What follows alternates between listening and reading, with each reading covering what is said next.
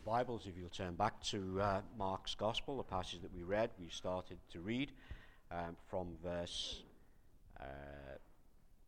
38, and we're following through.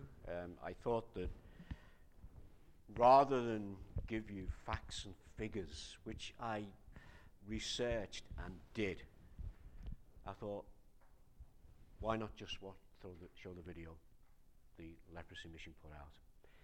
Because it gives us an idea. As we come to the Bible, it's reality. It is truth. Now, you talk about leprosy, and most of us here in the West think, well, that's something that happened years ago.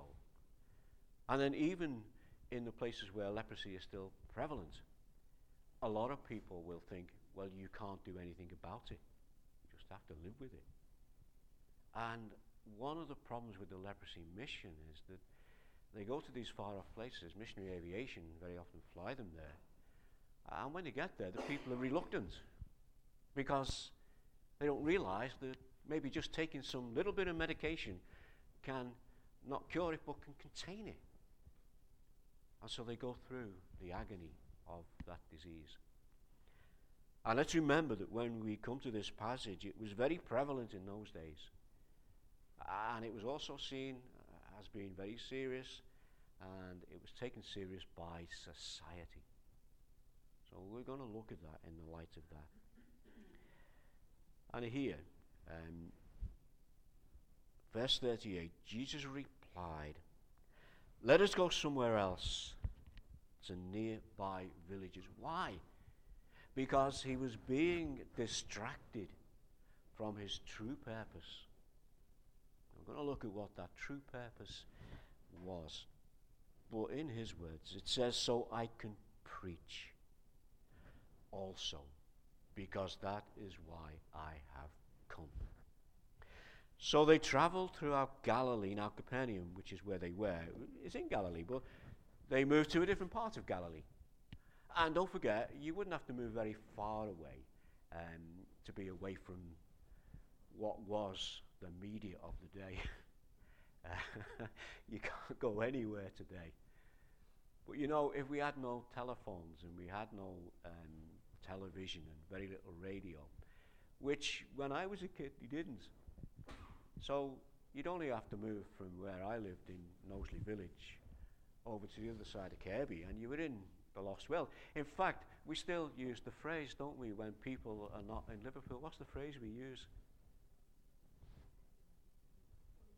Woolly-backs. Woolly-backs. Because, you know, they're way out there. You know, we don't know them. So we've got to keep that in mind as well. And we read about this man who had leprosy. I want us to stop and think about this as we go through it. We've only read a few verses. And the temptation is to highlight certain points and miss other points, because we don't take the time to stop and think. The man with leprosy, what did he say? He didn't say, "if you can." That's the first thing to remember. What he did say is, "if you are willing." So he's not being presumptuous. He's not coming with an expectancy that he will receive what he's asking for. But he has the knowledge that the person he's asking has the will to give it to him. That's important. That relates to us today. It's a good thought. I know he can, but I don't know if he will. And you know, that leaves you with a choice. Do I go or do I not? He knew who it was could help him. He knew that if he went to that person had the ability to help him. But he wasn't sure that he would. And he made the choice, and the choice was I will go. That's a little bit of trust. Let's not call it faith yet. It's a little bit of trust. Shall I go to church? I think there'll be something there. And there might be someone who can help me. In fact, from what I've heard, there probably will be. Shall I go? Or shall I stay? So there's a choice here. And not just a choice that was made in the mind of a man who wasn't sure whether it was the right choice, but he made the choice. Why does he approach Jesus in the way that he approached him? He came. And what did he say? A man with leprosy came to him and begged him on his knees. That's the lowest position you can go in humility. The kings of old recognized that. You'd have to bow before the king. If you get knighted, you have to kneel down. That's showing humility and recognition of the person you are in front of. So we still do it today. And if you go to the Queen, I mean, I don't know, did the ladies go, yes ma'am, I'm not sure, and the gentlemen go, I'm not sure, but there's a protocol. You see, the humility is still recognizing. This man was as humble as you could get. He's on his knees and he begs. Why does he approach Jesus this way? Because he's aware of his hopeless state. That's the first thing. He can do nothing. He has a desire. He can do nothing about it. He himself is hopeless. He's cut off from his family. Why? Because those who love him, whether this man had a wife and children, we don't know, but whatever his family was, they shut him out. And he, in his humility for their protection, had to go and leave them. His friends would have deserted him. Society rejected him. Even the church, the religious leaders of the day, couldn't help him. In fact, they could do something. They could do something very positive, very legal, very right, and very proper in its time. What could they do? They could bar him from the temple. They could bar him from going into the synagogue. You are not allowed to worship God in any other way than if you are on your own, because you can't come and join with us. He had to walk the streets, and you know, I didn't realize it, but doing a bit of research on him, you know, the picture of the beggar in his rags, that was true. That was a reality. He had to wear the rags. Do you know why? So that people could recognize him. It was a uniform. You want to know if a policeman's a policeman, he has a uniform on. You want to know if a soldier is a soldier, he has a uniform on. You want to know a priest is a priest, he has the priestly garments on. You want to know if he's a leper, he has the rags and the tatters, and he has his mouth covered. Think about that. He wasn't wearing those clothes because he couldn't afford a new suit. He couldn't afford a new suit. But he wasn't allowed to have a new suit. Because if he had a new suit on, he would look too much like other people, and other people could mistakenly go up to him. And if people saw him, they would move away. And if they didn't move away, you know what he had to do? You know this. You know what he had to shout? Unclean, unclean. I know we make a joke about it, and it was a big joke in one of the Monty Python films, and we see it in that light, don't we? And we sometimes go, unclean, unclean. No, that was a reality for this man. If he was outside there, and we all walked out and he was by the gate, he would have had to have gone, unclean, unclean, keep away. I had a bit of a cold. I did a little bit of that. Keep away from me. Keep away. think it's gone. I'm not sure. But, I leave it to you whether you want to keep away or not. But he had to do that. Do you get a picture of this man? And even modern day, in what we saw on the leprosy mission little film, it's still the same. People still keep away from me. A man with leprosy came to him and begged him on his knees, if you are willing, you can make me clean. What's that got to do with us today? Why is it here in the Bible?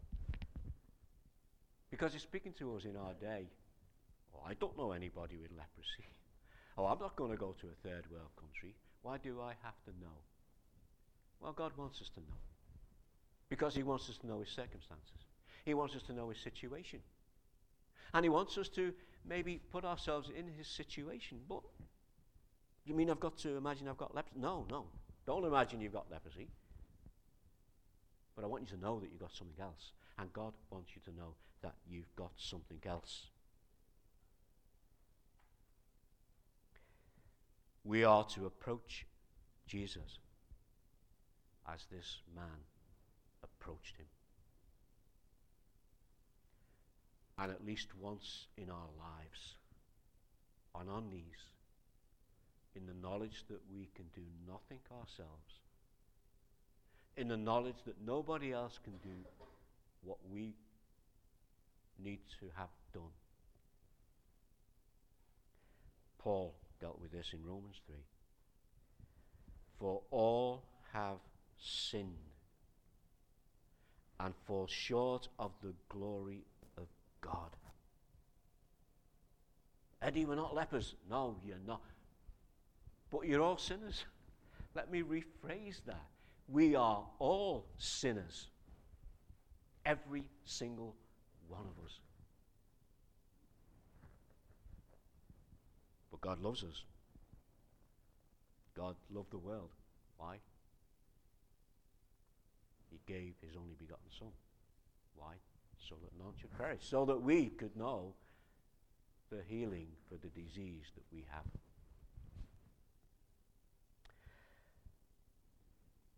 In this passage, in these few verses, they are filled with faith. And they are filled with compassion.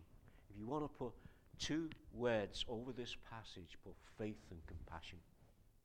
That's what we have here. Jesus not only did something that the man let's just rephrase that, he couldn't do it. But Jesus also did something that nobody else could do.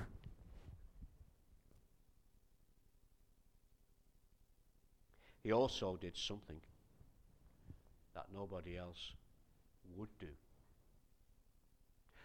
What did he do that nobody else could do? Well, we know that he healed him. What did he do that nobody else would do? He touched him. Look at the miracles that Jesus did when he healed people. He didn't always touch them. In fact, on one occasion at least, he didn't even have to be there. He didn't have to touch the man to heal him. Mark didn't have to put that in his gospel. But he did. Why? So that we can see the extent of the love and the compassion. I'm going to do something for you that nobody else can do. And I'm going to do something that nobody else would do. In your true state, in your sinful state, you can't enter the presence of God. But when I touch you, you can. Get that? See how much is here in these few verses? We're just thinking about the man and his true state. I am willing. Lovely sound for the ears of that man. And the leprosy left him. The man was healed. We've already said leprosy is a real disease, and this is a real incident that happened. This is a real man who had these problems, who carried this burden, who carried this weight, who lived that life as a leper and knew the salvation from that disease. And he knew the one who gave him that freedom. And Scripture often uses leprosy as an illustration to help us understand sin. That's why I want to emphasize these elements of leprosy, because they reflect the elements of sin. And this little passage is an illustration to help you and I understand the devastation that sin causes, and it's far worse than having a debilitating disease. It's a terminal disease. The wages of sin is death. You can't get more worse than that, can you? And we've all got it.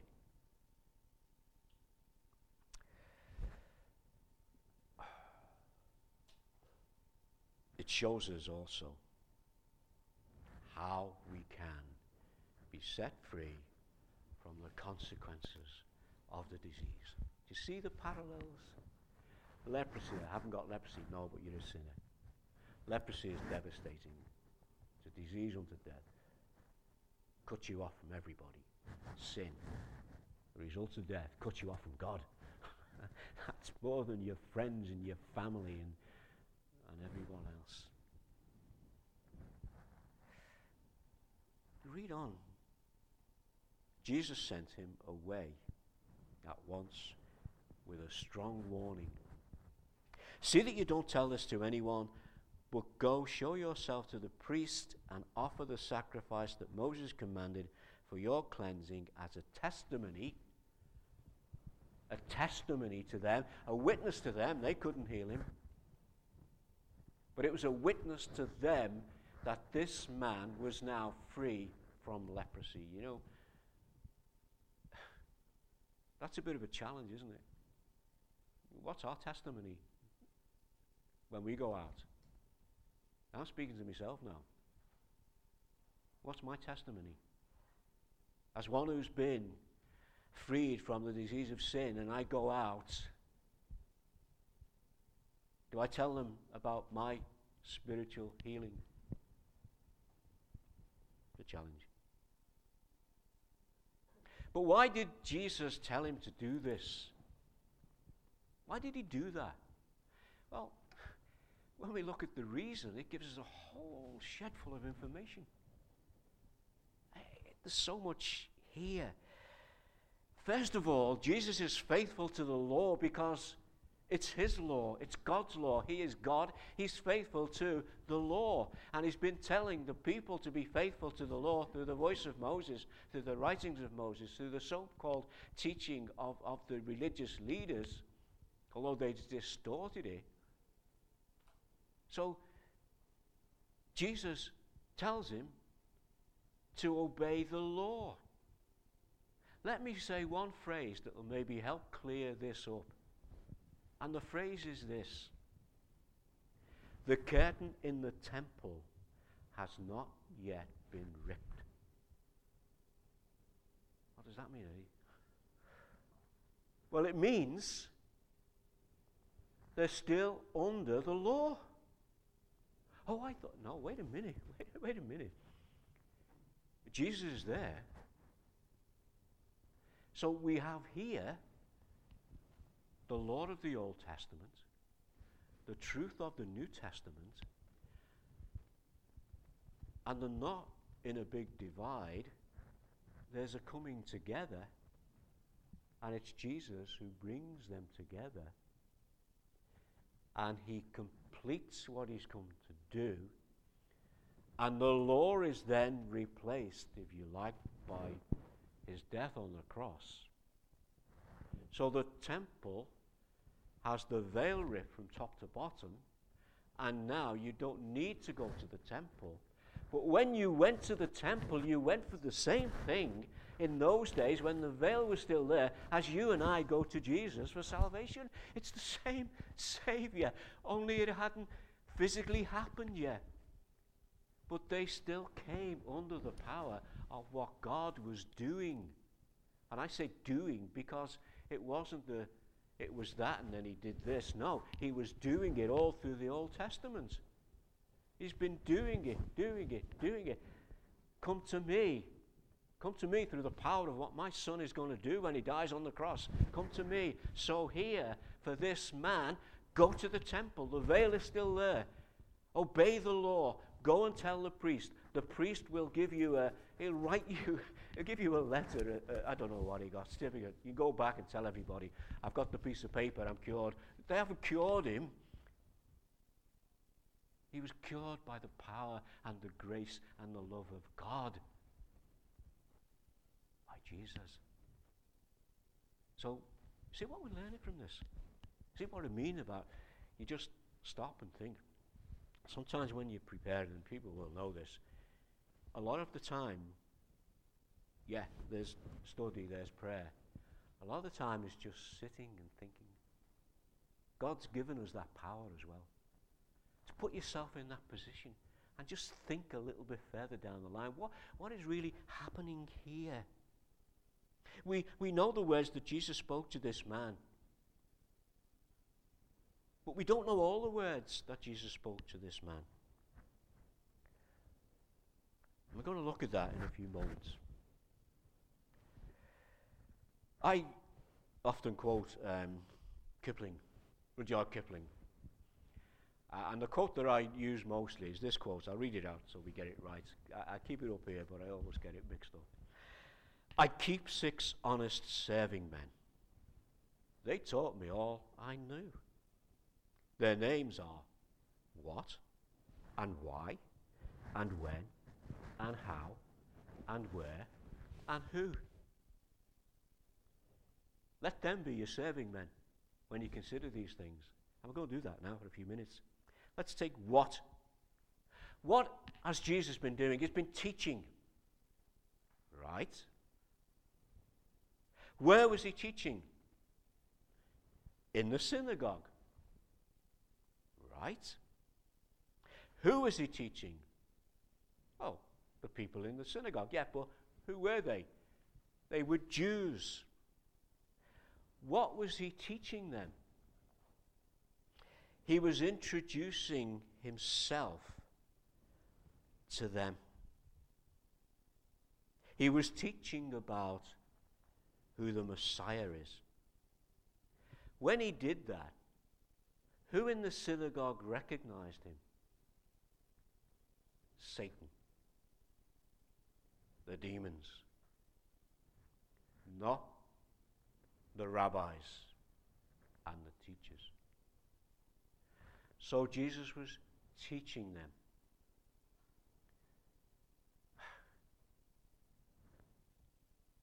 Do you want to learn about printing? Listen up, class. I'm going to tell you about printing. Are you ready? Okay, here we go. 3 main processes. Planographic. There's the planographic, which means it's plain. And then you've got the raised, which is relief. That's another. You're getting this, you're getting all this, yeah. And then you've got intaglio. Now, intaglio is called gravure. And gravure, when they print gravure, you can actually do 600 feet a minute. It's good, isn't it? You're all bored silly because I'm not teaching you about printing. I'm telling you things which are true, and they're all relevant to printing. But what I need to do is talk to you about the history, how in the past, how people used it, how it came about, and then to tell you about what happens today, and to tell you about, which I've probably told some of you before, why Aldi have bigger barcodes than anybody else. You know, interesting things. What I would do, I would lead you and teach you and bring you to the point. When we preach about the gospel, we don't just come out straight with it to people who don't know it. And so Jesus is teaching. How would he teach? He'd go into the synagogue. They would see him as some kind of a teacher. They would give him a scroll. We know this because there's an instant where he read it, and he would read, and he would teach from the Old Testament. And what would he teach? He would teach the things that they knew in relation to who he was, and would introduce himself to who he was. And that wasn't just he went into the synagogue and taught. It was a process. Let's look at the reality of these things. We read these words, we jump to the next bit. Let's get a hold of it. He would go in regularly and he would begin to teach. And some people would recognize something he has. He has a way about him which amazed them. And there'd come a point when some of them would recognize the fact that he could heal. And that's why they came. But Satan recognized it right away. That's why he sent his minions in, to try and stop it and bring it down. And we have the account of when Jesus came to the point where he was about to reveal who he really was. And he asked for the scroll from Isaiah, and he read from Isaiah, and he made it clear that he was now saying, I am the Messiah. And what did they do? They recognized it, and they went and they wanted to kill him. But it didn't start there. It started at the beginning by him opening the Bible, the Old Testament, and reading and explaining and telling, because that's what he came to do. Do you get that? And then the opposition was coming in.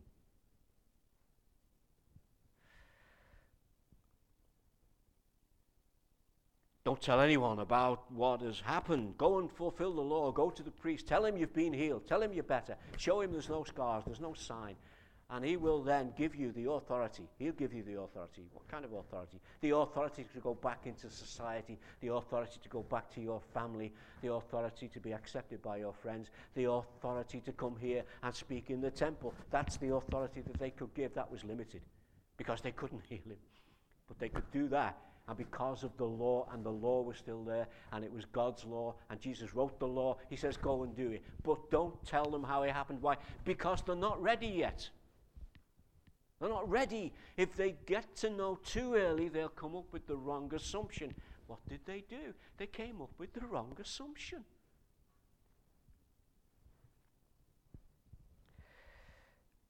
I read verse 38 because we've done that passage before. Jesus replied, let us go somewhere else, to nearby villages, so I can preach there also. That is what I have come to do, because people were coming to be healed, and he could do that.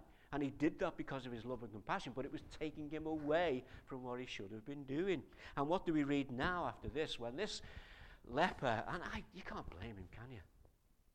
You can't. Do you think he just walked down the road and said, oh, I bet he couldn't get to the temple quick enough. I bet he was skipping about, and you can't keep a secret. We're all guilty of that. It's called gossip. And we all do it. And he had something to gossip about. And you could see somebody maybe see him and go to, oh, you don't have to step back. Look, I'm clean out. Oh, you won't believe this, but don't tell anybody. But Jesus, I won't tell anybody. Okay. And he gets a bit near the temple and somebody else. And the same thing happens. What are you doing here? Get away from me. You still got all these raggy clothes on. Yeah, but I'm not a leper now. Well, look. There's no, look. Wow. How'd that happen? Well, don't tell anybody. I've been told not to say anything. But he did. And what happened? Instead, he went and began to talk freely. He was spreading the news as a result. News spreads fast. It really does. Even without your iPhone. Phone. Jesus could no longer enter a town openly, but stayed outside in the lonely places, yet the people still came from everywhere. See that? It's a hindrance because he's not yet ready. How many times did he say, my time has not yet come? It's not ready, it's not time. But things start to steamroll. This is, really what we need to know about these things. I think what I'll probably do is, I'll probably finish there. because it's a good place to finish. And I think we've just bring these notes up here. We've seen, or we've reached a point where I think you're going to now be able to look at and think about, and you can do this as you read on. We've seen the expectations of the leper, and they were limited because he recognized his true state before Jesus. And he came in the knowledge that Jesus could do what needed doing. The only question was, would he? You're going to see people now who are going to come with a different attitude, with a different expectation. And their expectations are far below the expectations of what Jesus can actually do, what he came to do, what he had to do, what he did do. And these expectations are influenced by a misunderstanding of who Jesus really was. And that's our next sort of passage that we're going to look at. And this leads into it because you can see, just by me saying that, you can see why Mark is putting these things together. Why there's a relation between the leper and what's going to happen next. You know, we can't take them as individual incidents, but we've got to look at them as what's really happening. And we get the full picture. So I'm going to finish there, and we'll take up with that next time. Now, next week, in the notices, did I say next Sunday? I don't think I did. Next Sunday is Breakfast Church. So it's Breakfast Family Church next Sunday. So this passage will be continued a week on Sunday, but there will be food, physical food, and also spiritual food next Sunday as well. We're going to have a time of fellowship around the Lord's table, and let's do that now together before we sing our last.